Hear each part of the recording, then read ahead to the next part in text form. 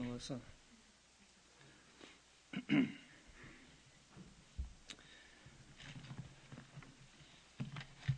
Well, I want to share with you this morning one of the battlefields that has been a real struggle for me over the years, and I feel like lately the Lord's really given me some help in this area, and I think it's kind of come up obviously with my own personal needs, and then also Mike Clary and I have been reading in the Sermon on the Mount and Martin Lloyd-Jones, and we're in the tail end of chapter 6, and it's that section where he's talking about, we're going to read it this morning, about the Lord providing for you and the anxiousness and not to be anxious. And so I would say that and some great conviction in reading that, but then just in my own life, just over the years, this battle of anxious thoughts where the enemy comes in and you mull things around and you get worried and worked up, and consequently you respond that way. And so you have the way you think, the scripture says, as a man thinketh, so he is. And so you begin to act on the way you're thinking. And obviously it leads to further sin. And so that has been really kind of my burden. And then Charles's last messages on faith and unbelief have been just kind of like struck home to me, and have been a great source of encouragement for me. And and then also just even in the congregation here, we've had two families that have lost jobs, and so there's some anxiety and worry, and what can you do? And they have walked commendably in this area. And God's provided for them. But there's that, and then there's just, when you read the news, all the stuff on the economy, if that's what you're looking to, it's filled with anxiety and anxiousness and worry. Even at work, where people have work, they're still thinking about if they're going to have work tomorrow because of the economy. So there's this stirring and this anxiousness about things, material things, their provisions.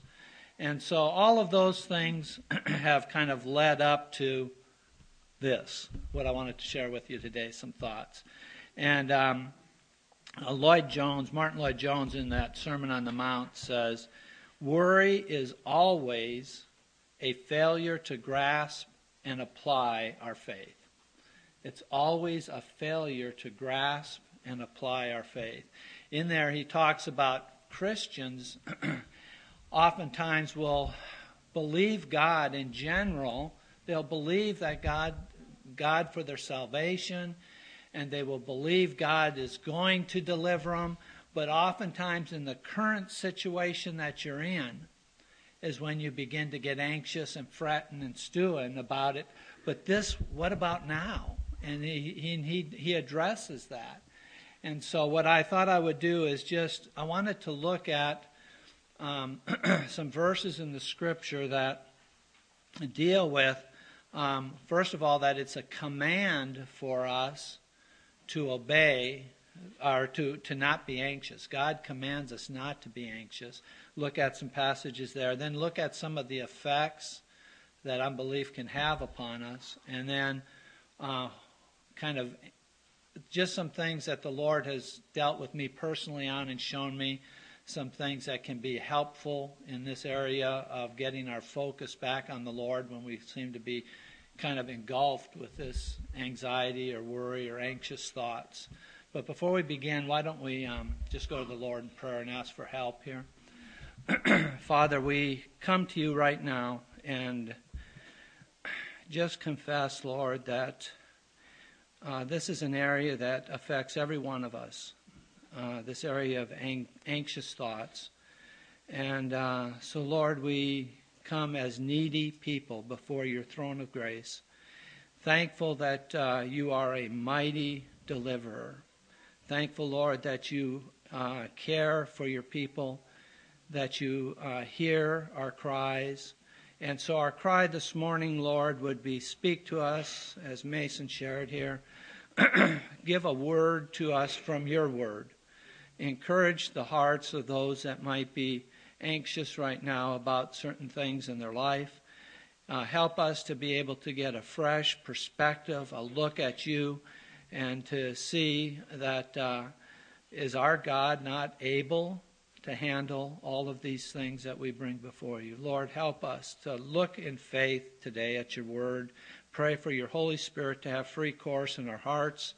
Pray that you'd speak to us and help us to honor you in the way we receive the word and the way we practice it in our lives.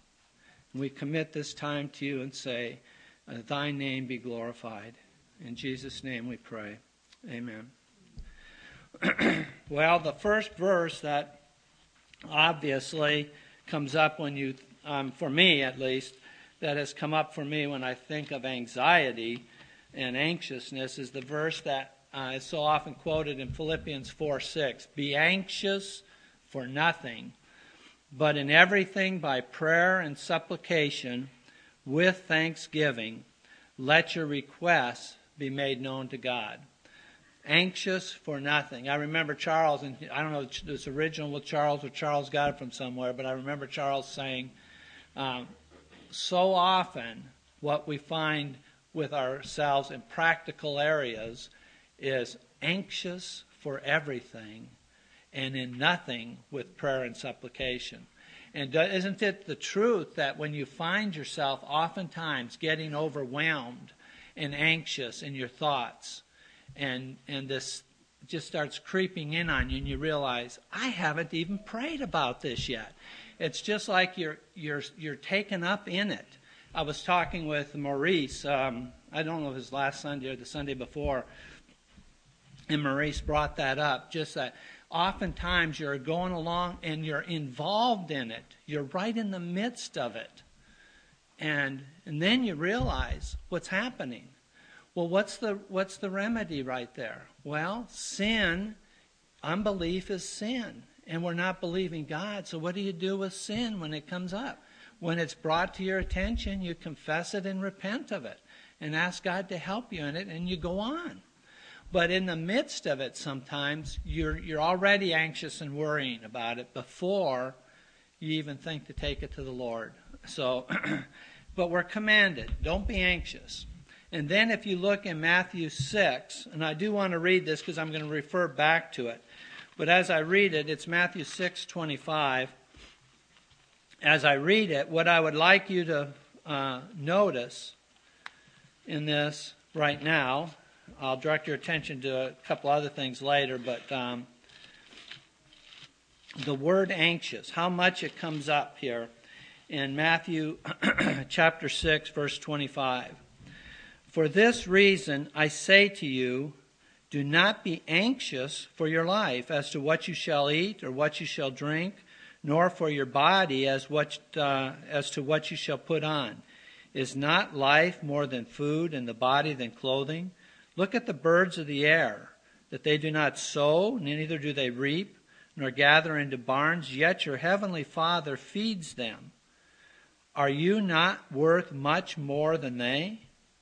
And which of you, being anxious, can add a single cubit to his lifespan? And why are you anxious about clothing? Observe how the lilies of the field grow. They do not toil, nor do they spin. Yet I say to you that even Solomon in all his glory did not clothe himself like one of these. If God so arrays the grass of the fields, which is alive today and tomorrow is thrown into the furnace, will he not much more do so for you, O men of little faith? Do not be anxious then, saying, what shall we eat? What shall we drink? Or with what shall we clothe ourselves? For all these things the Gentiles eagerly seek. For your heavenly Father knows that you need all these things. But seek first his kingdom and his righteousness, and all these things shall be added to you. Therefore, do not be anxious for tomorrow will care for itself. Each day has enough trouble of its own. So the Lord 5 times in that section says, don't be anxious. Why are you anxious? Asking the question.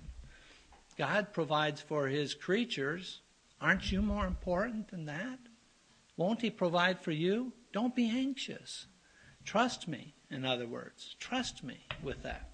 And so that was, again, the Lord saying, don't be anxious, repeating it. So again, the point, it's a command not to be anxious. He's saying, don't be anxious.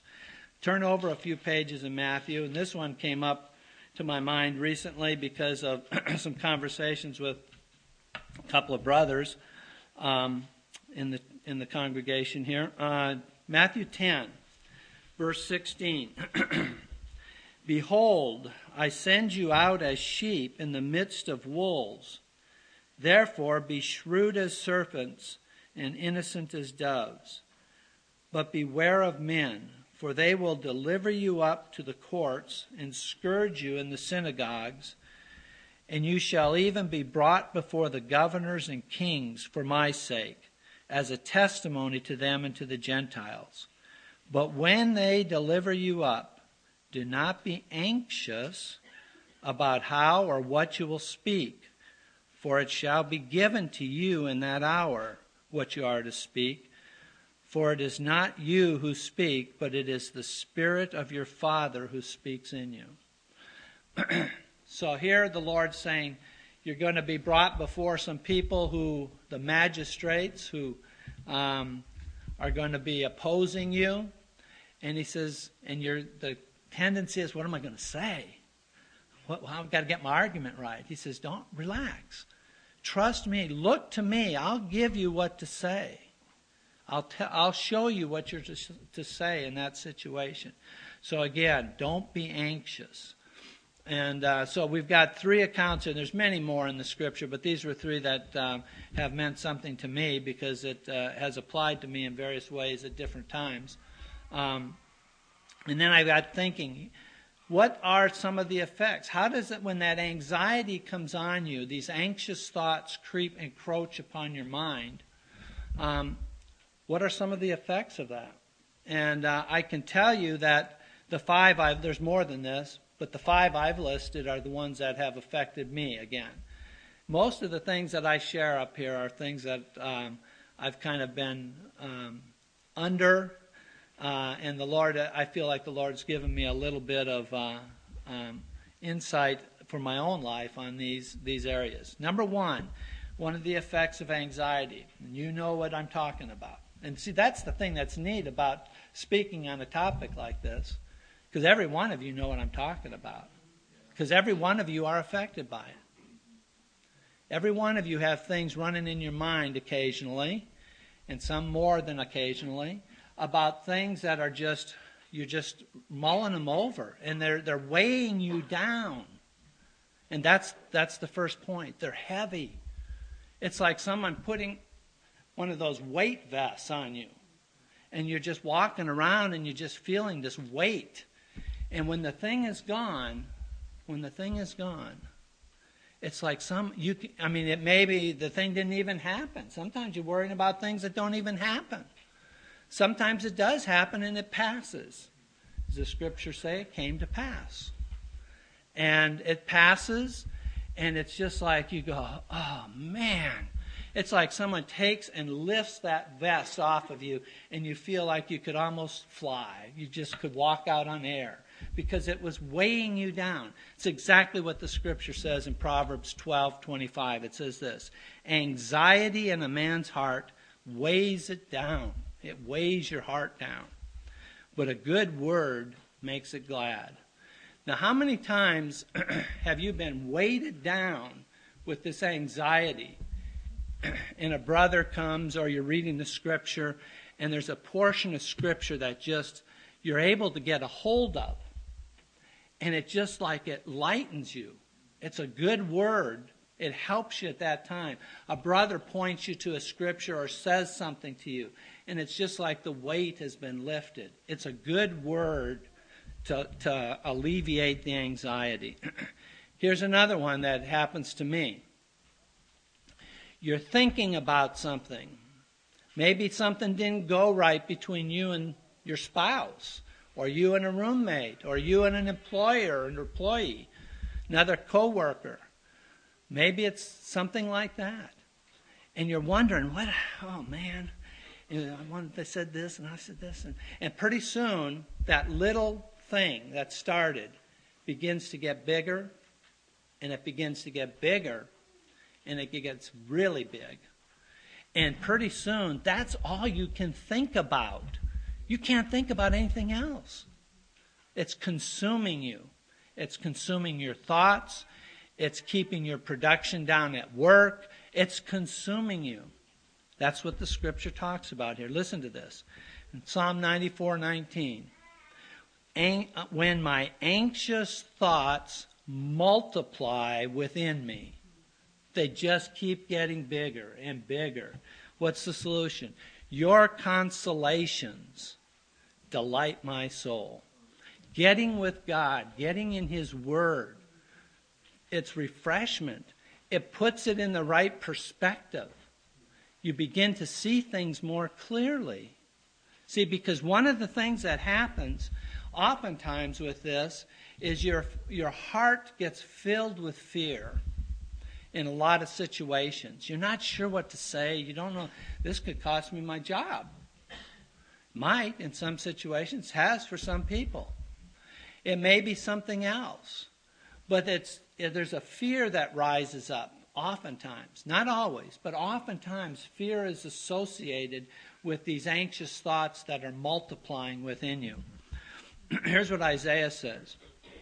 Say to those with anxious heart, say to those with anxious heart, take courage, fear not. Behold, your God will come with vengeance. The recompense of God will come, but He will save you. So that's in Isaiah 35, verse 4. So the Lord's acknowledging with anxiety and anxiousness of heart, fear oftentimes is accompanied that. And you need to be told, fear not, fear not. And oftentimes the thing that's the biggest encouragement, the biggest help, is the realization that God will save you. He'll save you in this situation, but He's going to save you ultimately from all of these anxious thoughts and all of these situations. God will save you. And what I mentioned earlier, just that when that fear comes in, typically what happens is you don't think clearly. Your thinking gets all jumbled up. You're confused. When you get afraid, and it's like your mind just goes lame. You're not thinking clearly. And there's a really good example of this in the contrast in the scripture of how this happens, or the example of this happening. Dick was alluding to this portion last week with his sling. 1 Samuel 17 with David and Goliath. And so the situation, David is a faithful shepherd, and his father sends him to bring some food for his brothers that are engaged in battle with the Philistines. And as he comes into the camp, he hears this Philistine ranting and raving and taunting the armies of the living God. And this is in 1 Samuel 17:24. This is the description of the men of Israel. When all the men of Israel saw the man, they fled from him. There's the fear. And were greatly afraid. They fled and were greatly afraid. David comes in and he sees this. He sees this going on, that these guys here's this guy out here ranting and raving against God's army, and no one's doing anything. And he says, for who is this uncircumcised Philistine that he's taunting the armies of the living God? Who is this guy? Doesn't he know what he's doing? This is crazy. You don't taunt God. That was David's perspective. Their perspective is they're cowering away. And then David says to King Saul, he says, let no man's heart fail on account of him. Your servant will go and fight with this Philistine. I'll go fight him. And what's the response of King Saul? You can't do that. Don't you see? He's a warrior. He's a giant. You're just a lad. You see his perspective? That was the perspective of all the army of Israel. They were focusing on Goliath's size and comparing it to David's size. David's focus was comparing Goliath's size to God. And he says, I had to protect the sheep when the lion attacked. I couldn't do that either. But God was with me, so it's not my strength. It's God. It's God who fights in our behalf. And that's what you see here in this. And you see this David's thinking clearly. He has the right perspective.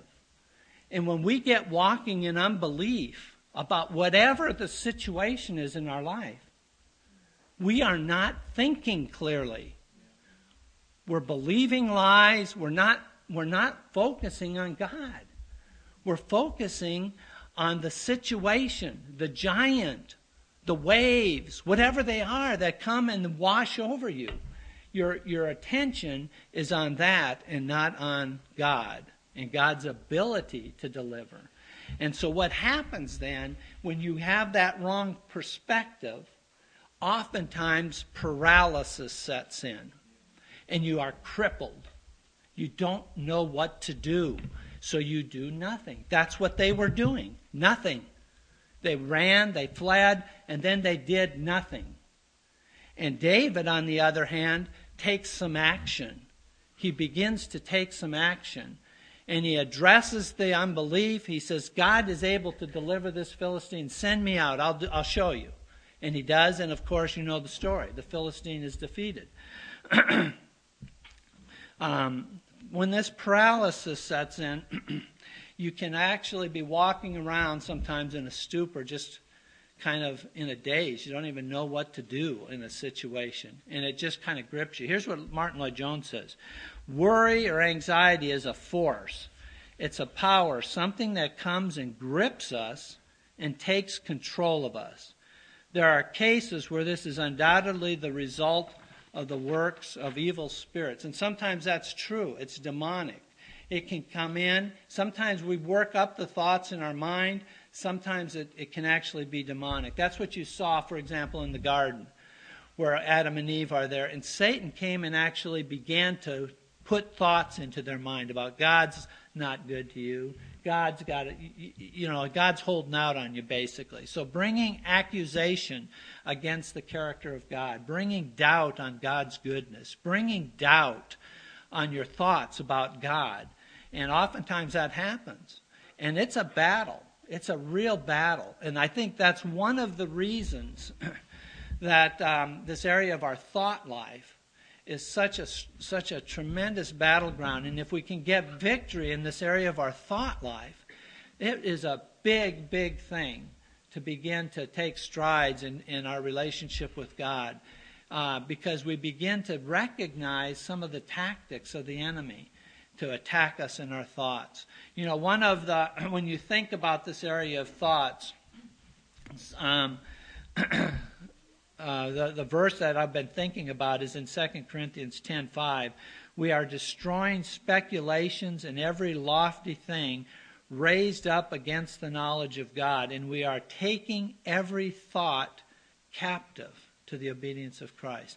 And that phrase, taking every thought captive, has really been on my mind, because that sounds like, okay, I know what it's saying, but how does that work in my life, taking every thought captive?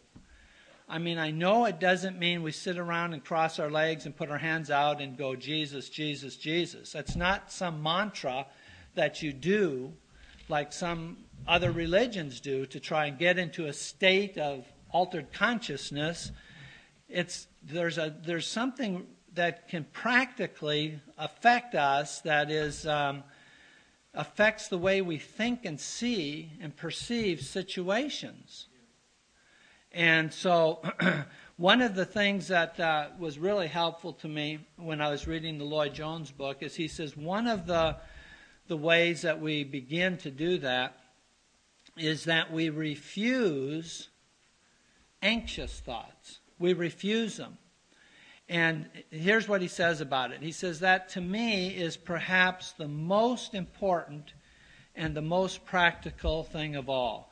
Faith means refusing to think about worrying things.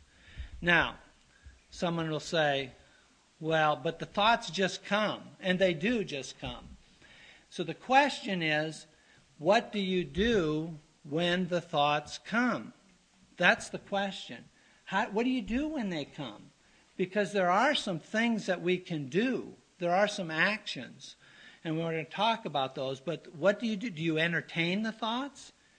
Are they pleasurable to you and you kind of mull them around even though you know they may not be right? Are they vindictive thoughts? And you're mulling those around and having these arguments with one another in your mind. It hasn't even taken place. There's been nothing on the surface. It's just all this stuff that you've conjured up in your mind. Is it worrisome thoughts that you refuse to let go of? You've got to be in control of this. You've got to figure it out. What is it? What do you do with it? Well, one of the things that has occurred to me in this area of taking your thoughts captive is that if you don't take your thoughts captive, you're going to be captivated by your thoughts. They are going to be in your mind. They're going to control you. They're going to dictate your responses to those around you. They're going to affect your relationship to God and your ability to believe Him because those thoughts are taking you captive. And you know what I'm talking about. You've been thinking about something for a while and you realize, man, you shake your head sometimes and you go, what am I doing? I've been carried along. And how long has it been now since I've been thinking that? I don't know. Sometimes you've lost track of time. You're just going along. You're going along, and pretty soon, 5, 10, maybe 15 minutes, maybe a coworker or somebody at home comes up and calls your name. You okay? They say it again. Oh, you're taken up in them. You're lost in them. You've been captivated by them. And if they're not thoughts that are pleasing to God, then we need to take those thoughts and put in our minds things that are pleasing to God. It's not just a vacuum. There's an article that I had I thought was really good. In fact, I printed this off. It was in 2007. I get these daily thoughts from Ravi Zacharias Ministries, Slice of Infinity.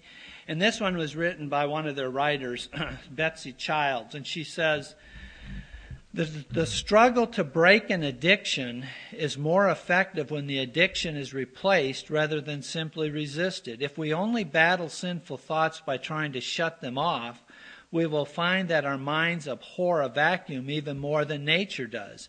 It is only when we replace the thoughts that do not honor God with thoughts that bring Him glory that we will have truly taken our thoughts captive to the obedience of Christ.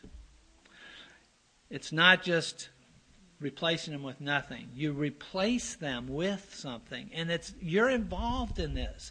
And I know that it takes the supernatural work of God.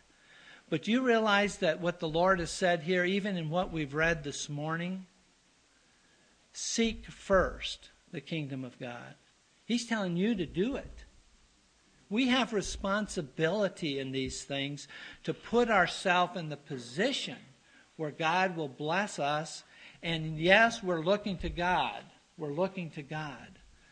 But even in his illustration of the birds, they don't sit on the wire waiting for the Lord to bring them food.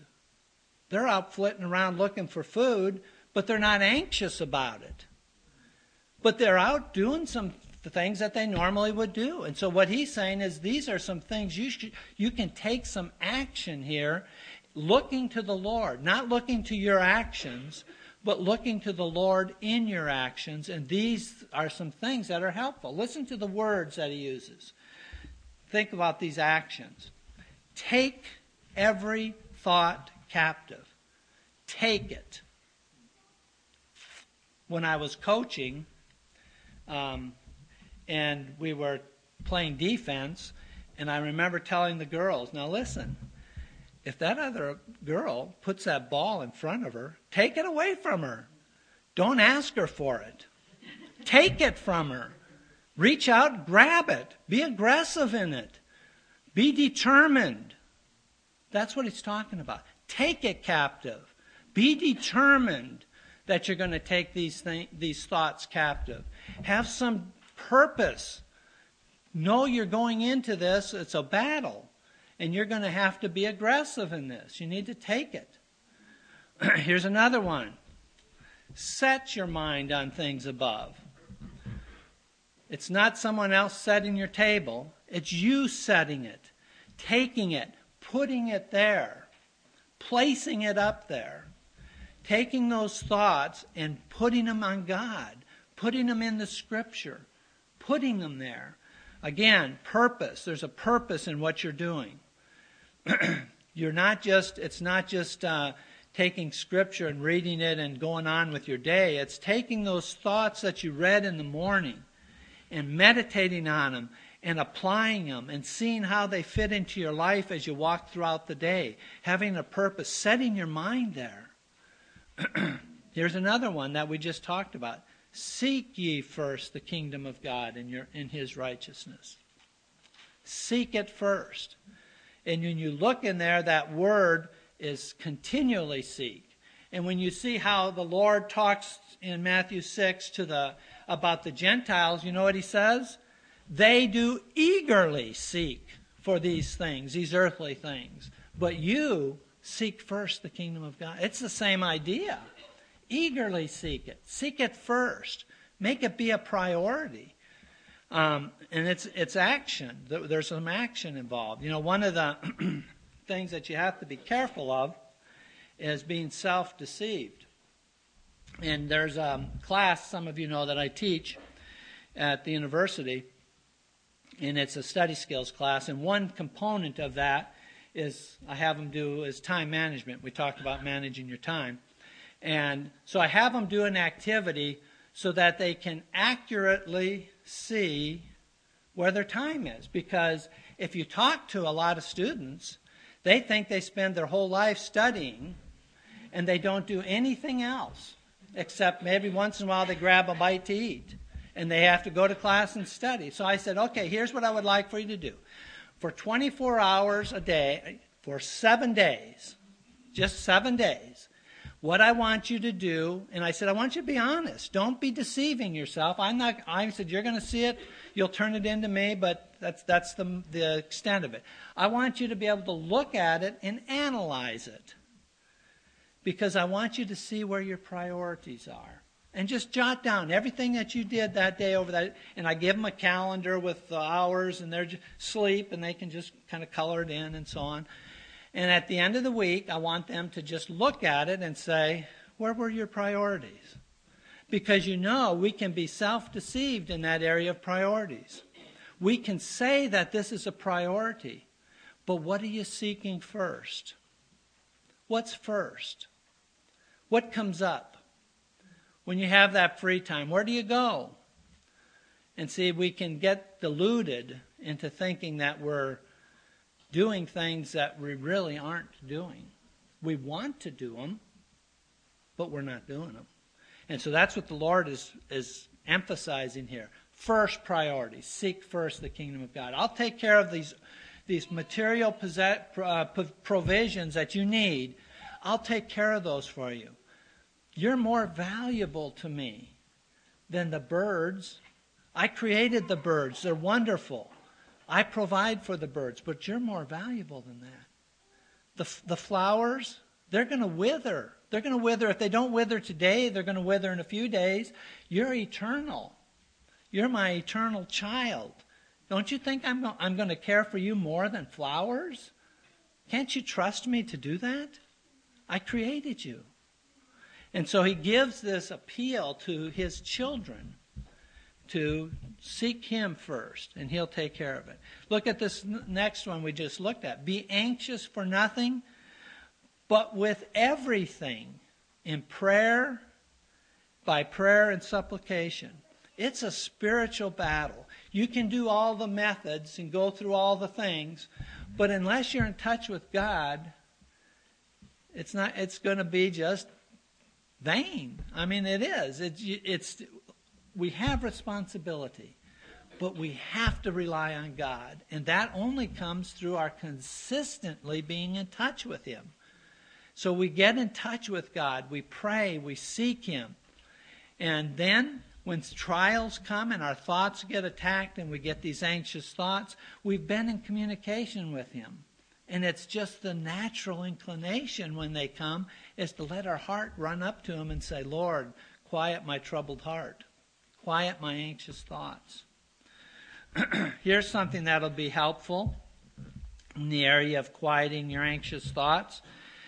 And it's filled in the Scripture. This is one. Psalm 107. Oh, give thanks to the Lord, for he is good, for his loving kindness is everlasting. My question is that in your quiet time, when sometimes you get thoughts coming, do you verbalize your thanksgiving to God? Because I think there's something to that. I think there's something to just saying it out loud, thanking God, and doing it more than just at mealtime. But just thanking God, bringing to remembrance. That's what he does in Psalm 107. Bringing to remembrance God's deliverances for you in the past. How he has done things for you. Done things for people you love. And you bring that to your mind. And you thank him for it. And you continue to thank him and thank him. You know, the same, it says there in Hebrews that Jesus Christ is the same yesterday, today, and forever. Be mindful of that. Those things didn't just happen back there. They're happening right now. And they're going to happen tomorrow. Because he's the same. It's the same God. Cultivating gratitude and thankfulness to God is the fertile soil for faith. I really believe that. You know, when you're really thankful for God and you're expressing that to God, it's much, much easier to believe God than it is to doubt him. Because you've experienced it. You know what he's like. You know how he's delivered you, and you're thankful for that. And you know he's able to. And so it just breeds faith instead of breeding unbelief. So just to have that continual outpouring of thanksgiving. So we need to speak to ourselves. And we need to speak it out loud sometimes. And we need to meditate on the Scriptures. Scriptures that would be helpful for us in certain situations. That's what the psalmist is saying. When my anxious thoughts multiply within me, your consolations delight my soul. So having Scripture that we're just poring over and thinking about and meditating on and just letting that be a part of our mind. You know, when you have those things coming in, you have less time to be thinking about other things. And so it's a wonderful, wonderful thing to just be able to just have the Word of God in your mind and kind of running through your mind. But I just wanted to mention to you just a kind of a personal testimony of mine, that's been relatively recent. I feel like it's really been just probably in the last few weeks. But I told you that this is a struggle for me, and has been over my life as a Christian, is just taking thoughts captive and letting your mind just kind of wander around. But about 3 weeks ago, I went to bed. I didn't say anything to Terry. I just said goodnight and went to bed. And in my mind, I'm stewing about something. And it wasn't an argument. with her outwardly, but it was an argument with her inwardly. And so I began thinking about these things, and I'm laying on my pillow, and it's a he said and she said, I said, and I'd say this and so you kind of, like I said, they begin multiplying. And in the middle of it, the Lord rebuked me in the middle of it. It's just like, what are you doing? You know this is wrong. Why are you doing it? And I, right there, just on my pillow, I just said, Lord, I just confess it as sin. I'm just sorry. And I just ask you forgiveness and help me with my thoughts. And I mean, it was so clear. Just this verse came to my mind. And it was clear. It just came to me in my mind. Finally, brethren, whatever is true, whatever is honorable, whatever is right, whatever is pure, whatever is lovely, whatever is of good repute, if there's any excellence, and if anything worthy of praise, dwell on these things. Now that's the verse that came to me. And so I laid there in bed and I started thinking of what a blessing Terry has been to me over the years. How much of a helpmate she's been. And I began thinking of what a blessing she was to our family and to the church family. And the second part, the next part of that verse about being anxious for nothing, but with everything, in everything, by prayer and supplication, with thanksgiving, let your requests be made known to God, and the peace of God, which passes all comprehension, shall guard your hearts and minds in Christ Jesus. And I went to sleep with peace. Just a peace of God flooded me. Now, does that always happen? No, probably not, but it did then. And I think the thing that really caught my attention on it was this area of if God quickens something to you, if he gives you a way out, take it. Don't mull this thing around. Don't continue to play with these thoughts. God's given you a way out. Take it. Thank him for it. Walk in it. And it's been wonderful. I mean, it really has helped me in the ensuing weeks. It really was helpful to me in very practical ways. But it's just a matter of confessing the unbelief, confessing the wrong thoughts as sin, asking God's forgiveness, asking him to help you in that area. Who knows? He might give you a scripture as a way out. And you start thinking about that scripture. And you start, it is really difficult to criticize and look at somebody with a critical eye if you're really thinking about what a blessing they are. You know those little pictures where the psychology classes have, where you have the vase or two faces looking at each other, and you can't see them both at the same time. It's amazing. You can see one, you can see the vase, but then the face disappears in the background. So you focus on the two faces looking at each other, and then the vase disappears in the background. And you can't look at them both and focus both of them at the same time. Where are you going to focus? Where do you want to focus? Do you want to hold on to the thoughts? Do you want to let be defeated by them? I don't think you do. God will provide a way out if we'll take it. When he gives it to us, we're going to find some deliverance. So I guess I would close with this. What were our desire as Christians is to cultivate positive, active, biblical responses to the destructive pattern of unbelief. That's what we want to do. We want to cultivate That means we're working on it. We're getting the soil ready for those, to destroy those destructive patterns of unbelief, because they are destructive. They're destructive in families, they're destructive in churches, they're destructive everywhere. They're destructive in your personal life. They will destroy you. Unbelief will destroy you. And to entertain those thoughts, those anxious thoughts, it's going to take you down. And you're going to be continuing to walk in unbelief, and it's just a downward path.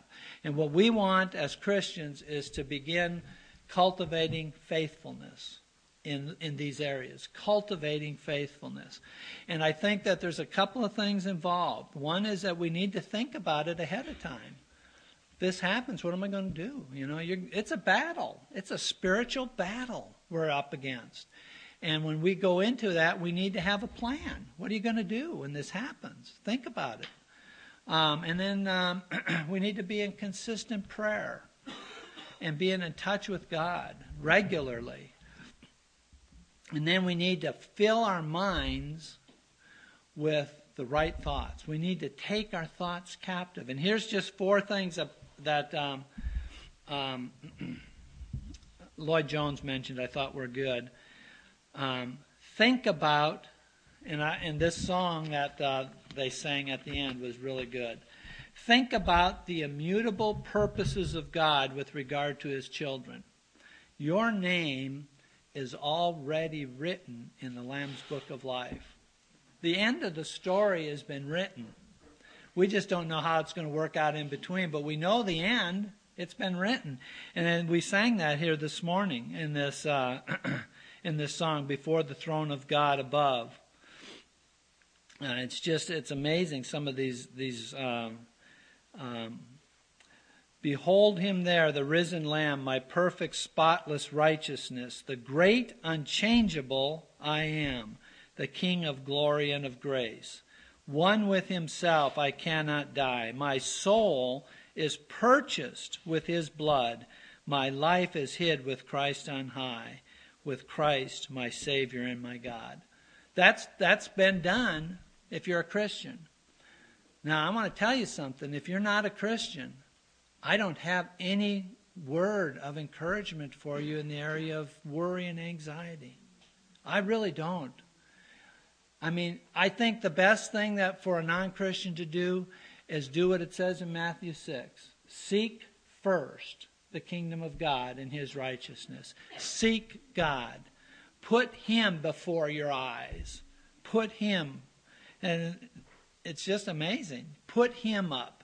Look to Christ. That's what John was saying. Look to Christ. Because apart from Him, it's a pretty grim, it's false hope. It really is. It's false hope, what the world has to offer. Another thing, think of His great love for His children. That's what Lloyd Jones says.